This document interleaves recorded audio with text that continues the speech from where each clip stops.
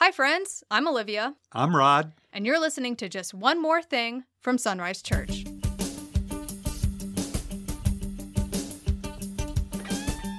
Welcome to another episode of Just One More Thing. In today's episode, we are covering the sermon from November 20th, Possibilities in a Pregnant Pause.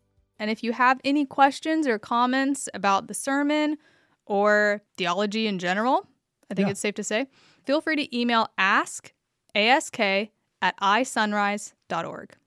As always, let's start with the video clip. I think it was pretty self-explanatory. So how did that work into today's message, which was based on a passage in Luke 17? Yeah, so in Luke 17, Jesus heals 10 lepers, and only one of them came back to Jesus to thank him. And because we're looking at Thanksgiving, I wanted to do a thematic sermon, textually based on Thanksgiving and gratitude.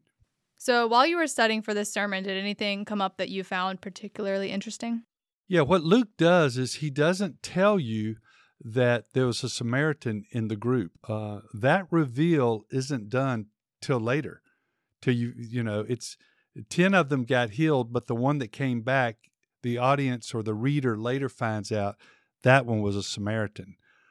So that was the twist that Luke put on it to surprise the reader.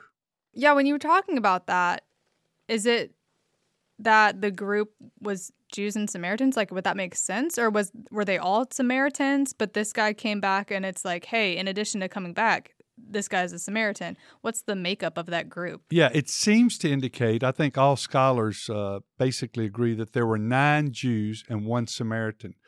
But when you're suffering like that with a debilitating disease, you really don't care about those distinctions. In fact, there's a word that's used in this passage when Jesus says he's a foreigner. When he says, look, the only one that came back is a foreigner, it means someone of a different race. It means a stranger. It's the only time that particular Greek word is used in the Bible. And so Jesus is pointing that aspect out to his disciples, I believe. This sermon set us up particularly well for Thanksgiving, which is this week. It's this Thursday. I feel like we're still in kind of a series of gratitude based off of the other sermons that you had from Romans 16. Paul, talking about how grateful he was for the people around him.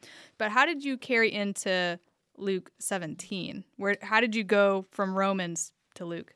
Well, I knew the story for one, but it's interesting. Once I got into Luke 17, in verse 1, he uses the term that we looked at last week, which was scandal.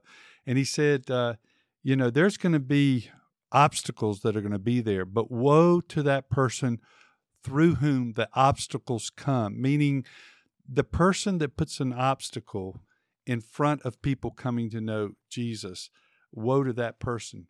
And so I was really wrestling with this passage, and the way I slid into it was what broke the passage open for me is when I asked the question. Jesus asked 3 rhetorical questions, and it's pretty clear what the answers are in those 3 questions.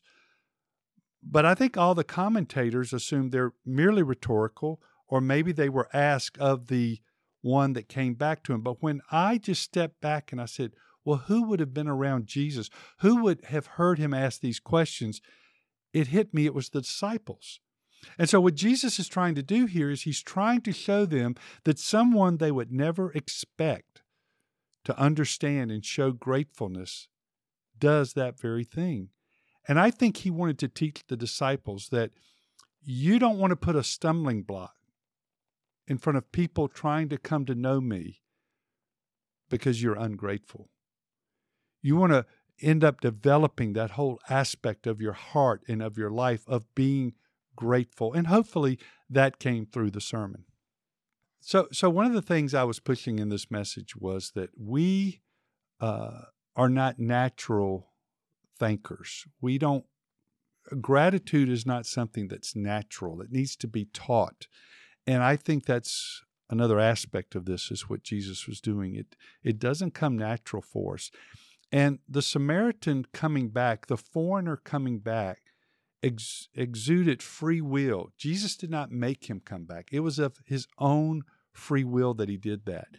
And so what I was trying to convey is in those pregnant pauses, in those times where we have time to think about a given situation, where we pause and we think about it, how do we react?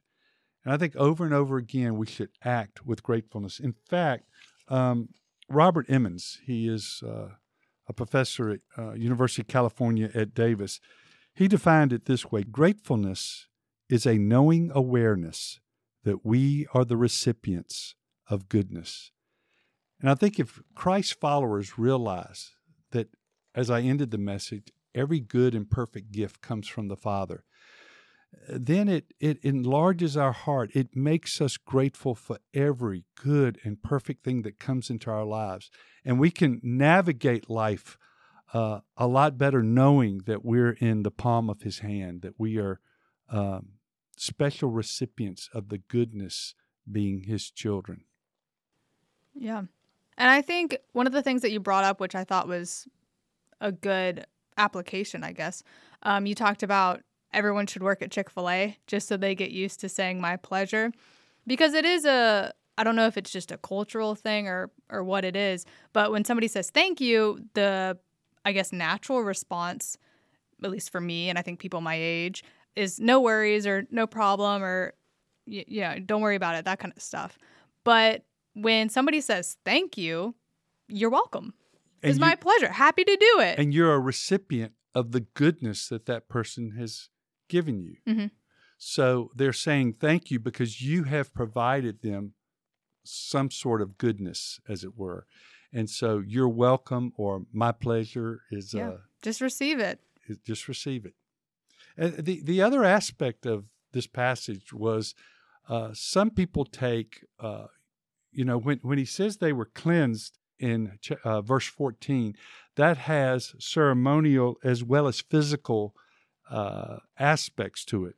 When he says you are made well, that means you've been rescued. And I think him taking that extra step to not only want to know the healer, Jesus, and to not only be grateful, but to know all that Jesus has for him. This guy was separated in two ways. He was separated as a foreigner, and he was separated with an illness. And with the illness gone now, he wanted more. He knew that Jesus had more for him. And that's the possibilities that are in Jesus in a pregnant pause. And what's interesting in this passage was that all of it's almost like you set things up, the dichotomy between the two ideas. They're shouting to get his attention, and this one, at the very beginning, all 10 are shouting that he would have mercy on them, or he would recognize them, and he would have pity on them.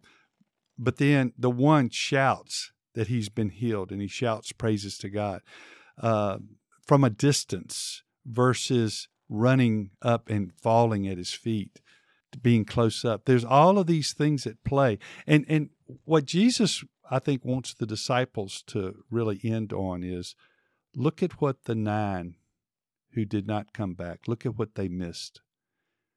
I don't want you to miss that. I don't want you to miss me. And all the things you'll experience, and the suffering, I'm going to be there with you. I mean, all but one of the disciples died a martyr's death. And I think he said, he was communicating to them, I don't want you to miss me and all the wonderful things I do and all the disappointments that you experience. Don't miss me. Yeah. Well, thanks for breaking that down. It was a good sermon. I enjoyed it. I'm sure everyone else did too. And thank you all for listening to Just One More Thing from Sunrise Church.